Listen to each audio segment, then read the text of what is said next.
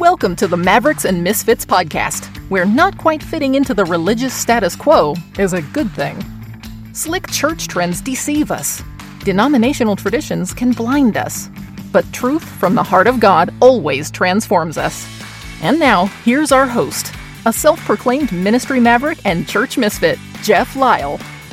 Welcome back, everybody. This is Jeff. Glad you tuned in to Mavericks and Misfits today. So appreciate you guys being a part of the group that listens to these podcasts, and I love hearing from you. We've gotten a lot of good feedback, especially from a surprising segment, but young millennial or Gen Z guys that are listening to this podcast that are getting some help, and just so grateful for it. And I know there's some females out there too, but I think for some reason that my style resonates more with men than women sometimes. And hey, frankly, I'm just glad anybody's listening whatsoever. So if you are tuned in today, I just want to say from the bottom of my heart, thank you so much. There's so much going on in this season that we're in my life personally, nationally here in the United States of America, locally here in my corner of the country, which is the southeastern United States, affectionately called the Bible Belt, and especially in the state of Georgia. God seems to be pleased right now to be doing some things in Georgia and the Carolinas and Alabama. And I'm grateful for it. This is an area of the United States of America that has historically been inundated with cultural Christianity. And for many decades, that cultural Christianity carried with it the power of God and the message of Jesus. And when I say cultural Christianity back then, I was just saying that the culture was highly Christian, and it was authentic, and it was genuine. It's not to say it was perfect, but it was real. But somewhere probably around the 70s, 1970s, 1980s, 1990s, there became a shift where a lot of the authenticity and a lot of the potency of the gospel and the moving of the Holy Spirit and the integrity of churches, somewhere that began to dilute and diminish, and what we were left with, not entirely, but comparatively what we were left with is a lesser version of the Christianity that dominated down here in the culture of the southeastern United States in the 40s and the 50s and the 60s. And so now, if I'm being honest with you, I just feel like the Lord is offering the Southeast another opportunity to steward His presence. I am a child, or maybe even a grandchild, of those authentic moves in the power of God and mass salvations and revival that was fairly common in the 60s, the 50s, the 60s, and maybe even into the very early 70s. So I was a little kid in the early 70s, and I'm longing for the power of God to return to my segment of the country. I don't want to hear about, well, let me rephrase that. I'm fine with hearing about the Lord moving in other places, but I don't want to hear about it and not experience it. And you shouldn't either. Everybody that's listening to this, no matter where you are, you should be a part of that remnant in your region that is crying out to God for revival, for God to move. You should be banded together with individuals that are pursuing that very same thing. And it's not enough to wish for a revival. We have to contend for a revival. We have to press in for a revival. We have to fast for a revival. We have to pray for a revival. We have to preach for a revival. We have to, reform for revival. And it's not because we want great Sunday services. That's a byproduct, and that will happen. But revival is not about having really, cool and dynamic Sunday services. Revival is about stewarding God's will, God's work, God's power, and God's word with us wherever we go. So that means at school. That means in the workplace. That means in the neighborhood. That means in the home. That means everywhere we go, we want the magnification and the elevation of the presence of God. And so I'm just thinking about that this morning. I've experienced a radical shift in my own ministry, as most of you would know. I have moved from Newbridge Church, where I pastored as the lead pastor since 2002. last couple of years doing it as a team with my friends, Dustin Pennington and Billy Humphrey. But prior to 2002, I was on staff from 1997 unto 2002 as a junior staff member. So, and then before that, I was just a member of the church since 1994. So just in the last month, I have moved on from a church that I've been at since the early days of my salvation in 1994 and have begun a new work. And I'm now the lead pastor at the church at Winder. And that's located in Bethlehem, Georgia, near the Winder-Bethlehem border. And the church at Winder is my new home. That's the new flock that I'm learning and loving and serving with, and just preached my first message there last Sunday.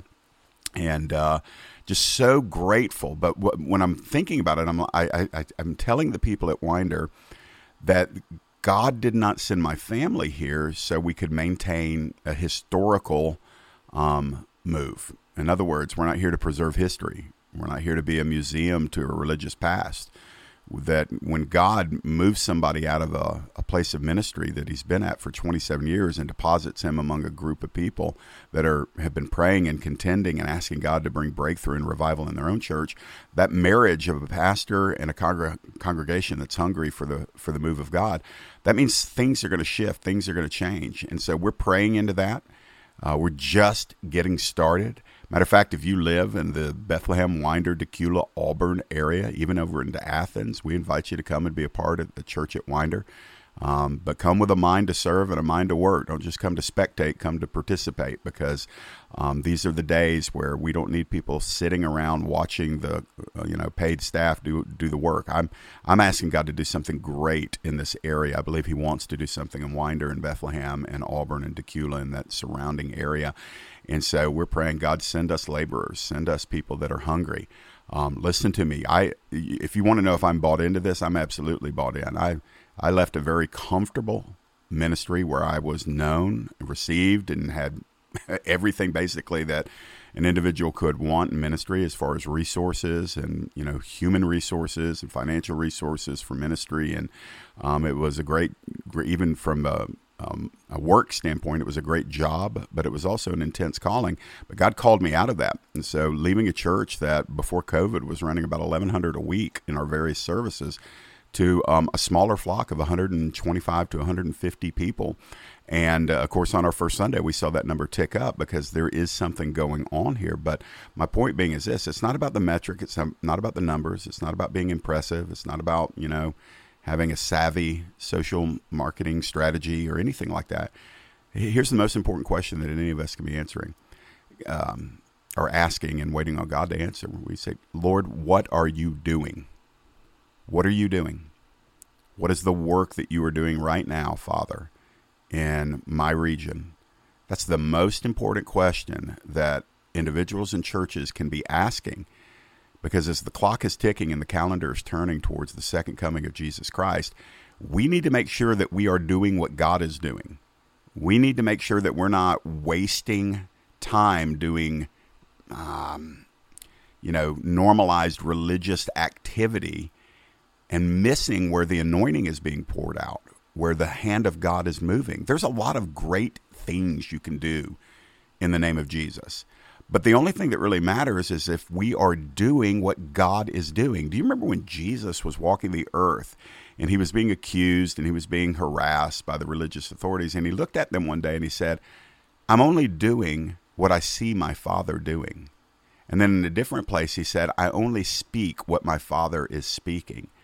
So Jesus, the Son of Man, yes, he's God, but he's also the Son of Man. And when he came to earth, he submitted himself and took upon the form of a human and was made in the likeness of man. And as he lived out his life, he said, I move where the Father moves. I say what the Father says. And so Jesus patterned for us that mode of living for us, what is a life of faith. We have to discern what the Father is doing. We have to do what he's doing. We have to say what he's saying. And everything else is either a near miss or a complete miss. And so that's what we need to be asking right now, you in your own life. Lord, what are you doing around me? I want to get in on it, and I don't want to miss it. Lord, where are you moving? Listen, I'm going to be bold here, and I want you to pray through this, but I'm going to be bold in how I say it.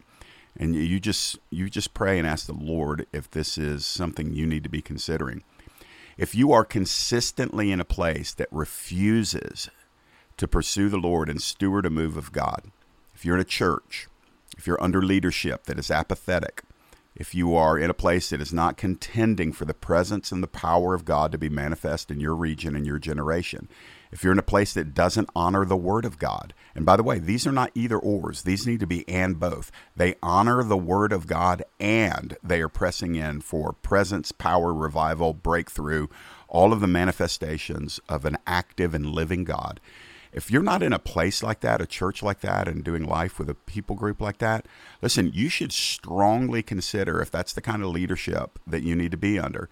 Now, it's different if they're struggling to do that. Weakness in pursuit is not the same thing as indifference to pursuit.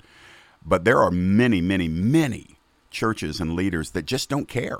They don't care what God is doing. They're going to show up. They're going to go through the motions. They're going to preserve status quo Christianity. They're going to check the checklist of all the denominational norms and all the stuff that they're supposed to do and standards. And it looks like church and it feels like cultural Christianity, but it's not. It's just stale. And if that's the history and that's the current trajectory, that's probably not a place that God is going to permanently assign you to unless He has put you there to reform that place. And if you're not in a position where you can influence or change that place, it's probably a consideration that you need to understand that it might be time to move on and to find a place where there's hunger, because the hungry will be filled, the thirsty will be filled, the righteous will be filled. And so as I'm thinking through these things today, I'm not giving you a lesson today. I'm not giving you a sermon. I'm not even giving you a devotion. I'm giving you a charge. I'm saying, do you know what God is doing in your region? And if you do know, are you able to participate in that with the people that you're in covenant with?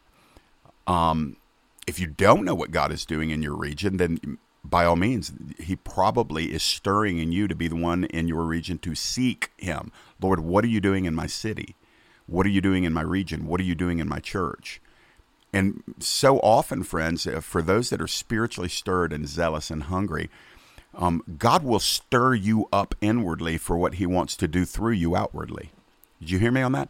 God will stir you up inwardly for what He wants to do through you outwardly.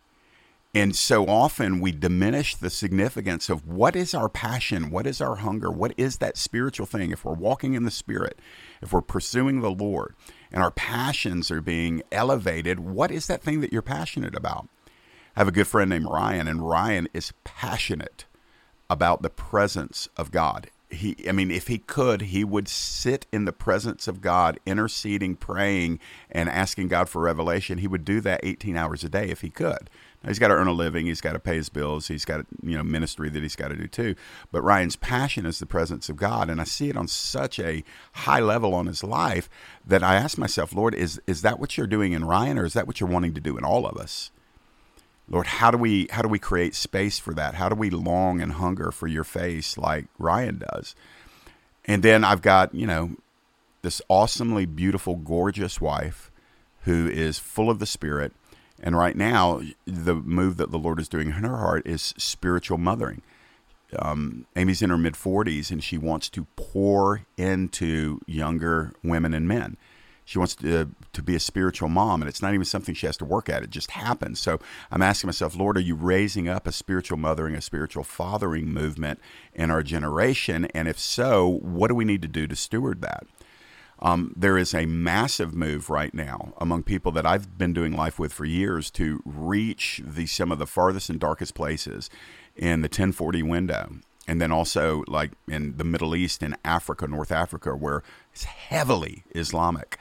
And the Lord is just burdening millennials and Gen Zers to go over there with the gospel of Jesus Christ into a place that is the singularly most difficult people to reach are Muslims.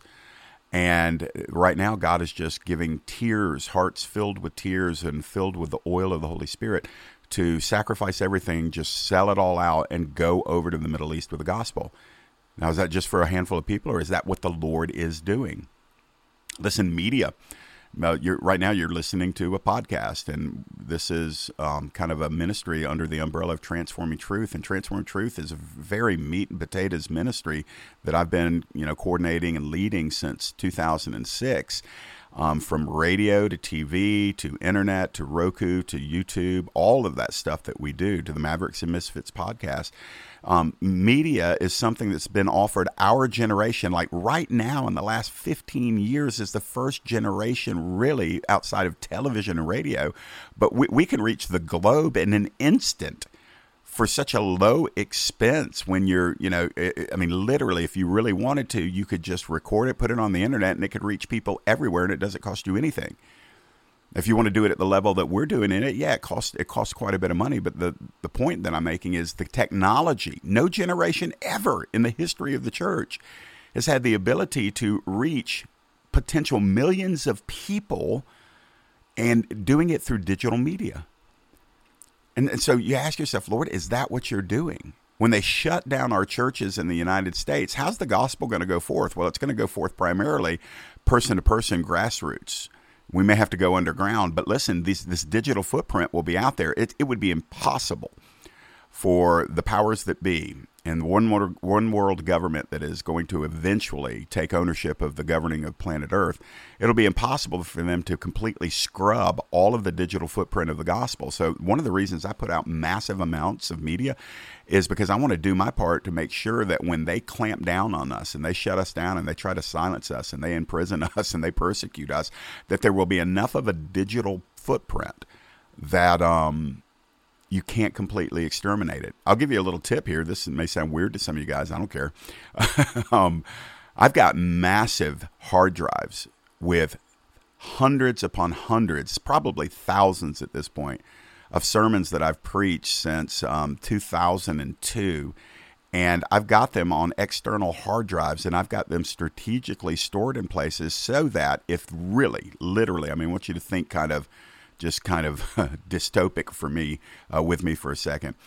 If the governing powers take over planet Earth and they absolutely criminalize the gospel, back in the day they would hide printed Bibles in caves. Do you know what I'm doing? I'm hiding digital sermons on external hard drives, and they will be discovered and found. And I'm just believing that if that day comes, maybe in 30 years, somebody will find that old external hard drive. They'll still have the ability to configure it to whatever technology is being used at that time, and they'll open a folder, a file, and there it is, like literally thousands of MP3 sermons with the teaching of the Word of God. That kind of stuff just stirs me, man. And so I've been thinking about that kind of stuff for years.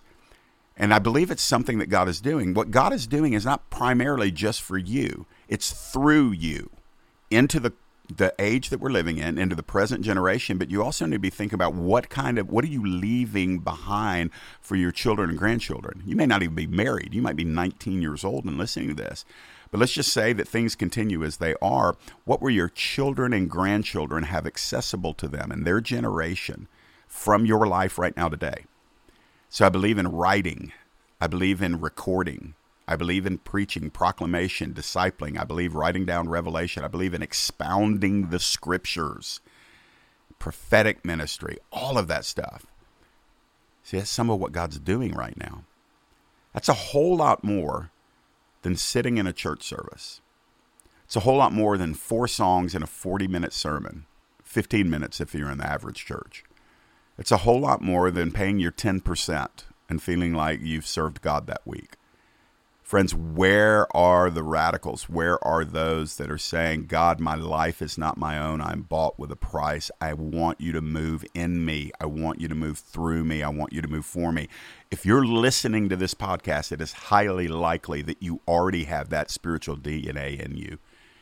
Because mundane, status quo, average believers don't really have an interest in the material that we put out on Mavericks and Misfits. They can't really endure Transforming Truth's ministry because it is so biblical, and not biblical in a boring, stale seminarian way, but biblical in the sense that it's the Word and the power of God. Because I don't let people just read their Bibles and say, that was pleasant. That's an intriguing verse. perhaps I should ponder this. That's not why the Bible was written. It's not simply meant to massage your brain.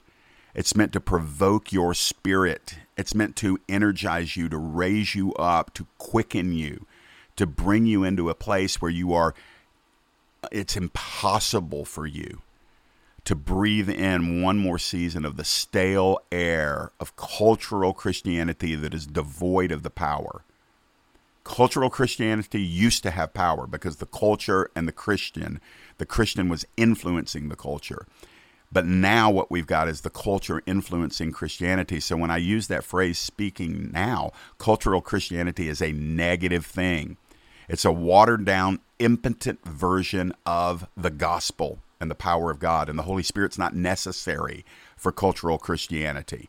He doesn't have a place in cultural Christianity. He doesn't have a place in status quo Christendom. The Holy Spirit is moving where he's welcomed. He's moving where he's honored. He's moving where he's desired. He's moving where he is submitted to as God the Spirit. The Holy Spirit's not interested in showing up in church services and sitting on the back row and watching you do your song and dance for him, pastors, leaders. The Holy Spirit is saying, I will come, but I come to rule this church. I come to be the orchestrator of what happens here. I don't want to be merely omnipresent in your services and your ministries, church leaders. I want to be the presiding presence. I want you to follow me instead of trying to use me to squeeze into the tiny little margins that you provide for me to work. You see, I'm stirred about this stuff, and I hope that you are too. I don't think this is the season where we can just keep nodding our heads, saying our amens. Our amens are not enough. We have to go beyond acknowledging something to be true with the mind, and we have to give ourselves to the truth of God. And we have to align ourselves with the present day move of God. And friends, I'm going to tell you, if you're in a place and you say, I don't see God moving, well, then you're in the wrong place unless you will fully surrender and say, God, I don't see you moving in my life. I don't see you moving in my family. I don't see you moving in my church. I don't see you moving in my city. But I'm not going to leave any of these things. I'm going to ask you, Lord, to begin right here with me. And don't for a second think that that's some superficial Hallmark card romanticized prayer. It is a dangerous prayer to say, God, I am here. Move in me. Begin with me. You say, you might be like Moses. I was studying Moses this morning. And Moses, when he's called, he's an old man. He's 80 years old. And God calls him. And for a chapter and a half, Moses tells God why God got it wrong in calling him. And Moses gives every excuse. And God just keeps saying, I'm going to provide for your weakness. I'm going to provide what you need. I'm going to cause the people to listen to you. I'm going to take care of Pharaoh and the Egyptians. But Moses, I'm calling you to surrender. I'm calling you to step up. And Moses just gave every excuse in the book until finally you get down, I think, into chapter number 3, and it says, and God was angry with Moses. Yeah, God got mad at Moses because he was sick of Moses' excuses. And finally, God just said, hey, look, I'm not asking you to do this. I'm commanding you to do this. You're going to do it, and I'm going to help you. Now put your sandals back on, walk away from this bush, and start heading towards Egypt. I've got a mission for you.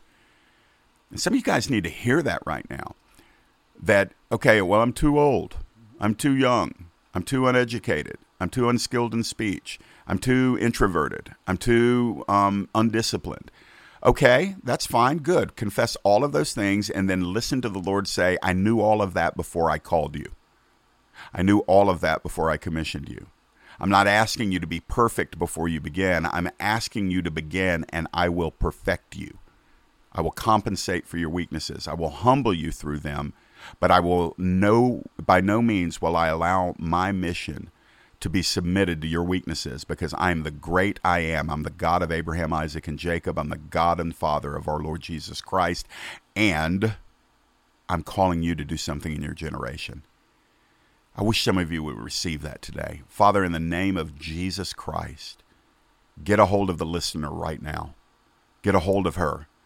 Let her know that this is for her. Get a hold of him. Let him know that this is for him. I pray boldly, Lord, that even through this simple podcast episode, that you will call some people into the mission field, that you will call some people into the ministry of reformation. Holy Spirit, birth dreams in their heart right now in this season, and give them the courage in every place where they don't have the clarity. I'm asking you, Lord, to incinerate our excuses. Deliver us from our pride, Lord, that says that we have to be on top of our game for anything to happen. Lord, you only use broken vessels. You only use weak, surrendered people. Lord, help us to remember what you said to the church at Corinth through the Apostle Paul, but that you've chosen the foolish things of the world to confound the wise and the weak things of the world to confound the mighty. And God, let our excuses die. I'm asking you right now, Lord, seal in the soul of those that are listening that they are being called in their generation to do something great, to be able to stand up and say, if the Lord is for me, who can be against me? I'm asking you, Lord, to give vision and take away all of the fear. And if any fear remains, Lord, just let it serve to drive them deeper into dependence upon you. We say yes, Lord. You have our yes. Enlarge it. Fill it with oil. God, put the wind in us again so that in this generation great things will be done for the glory of Jesus. And I ask these things, even decreeing them, Lord, for the glory of Jesus and in his holy name. Amen. So be it, and amen. All right, guys, that's my charge to you today. That's my call to you. That's all there for you to consider and for you to receive. And there's already courage and faith for some of you to do that. As I'm signing off today, I want to remind you, please pray for us. Pray for the church at Winder, where I'm now serving. Pray for Transforming Truth. We've got a lot of great things that we need to do, and the time is short, and we can't do it without the power of God. And so I encourage you, please pray for us. So listen, my time is gone. Check out transformingtruth.org. That is our media ministry website. Check out transformingtruth.org. And avail yourself of teaching resources and the writings I do there, and check out the blog and my social media links. And listen, I don't have a need, just in case you're wondering, this is not about self-promotion. I just know when I post something, when I write something, or when I say something, it's usually after I've asked God, what are you saying and what do you want me to do? And so the reason why I point you to those things is because I think they'll help you. It's that simple. They'll actually help you. I'm not like a dude who hangs out on social media all the time. I usually post in the morning. I very rarely read the posts of others. Don't be offended. I'm not one who hangs out on Facebook or Twitter all day long or Instagram. I use it as a communication tool for the glory of Jesus, and all of my links are there, and those things will help you. And I encourage you, use your social media for the glory of Jesus. Let's just soak social media with the gospel, with the truth of God's word, with prophetic words, with words of knowledge and wisdom.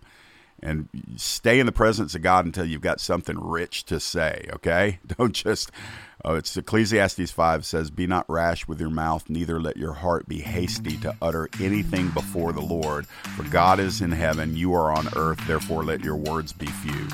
So in other words, it's not about the multitude of words, it's about the richness of what you say. And God is still speaking, and I think he's speaking to some of you. We'll see you next time. Well, actually, we won't see you, but we will talk to you next time on Mavericks and Misfits. God bless.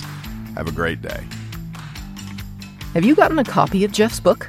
His autobiography, titled Figuring It Out As I Go, shares Jeff's journey from being abandoned at childhood to journeying through the maze of addiction as a teen and young adult, into his supernatural deliverance at the age of 24, and then into the fascinating pilgrimage into the depths of the Holy Spirit. Order your copy today at jefflyle.com or anywhere online where you buy books. You can also hear Jeff narrate the book by ordering an audio copy of Figuring It Out As I Go at audible.com.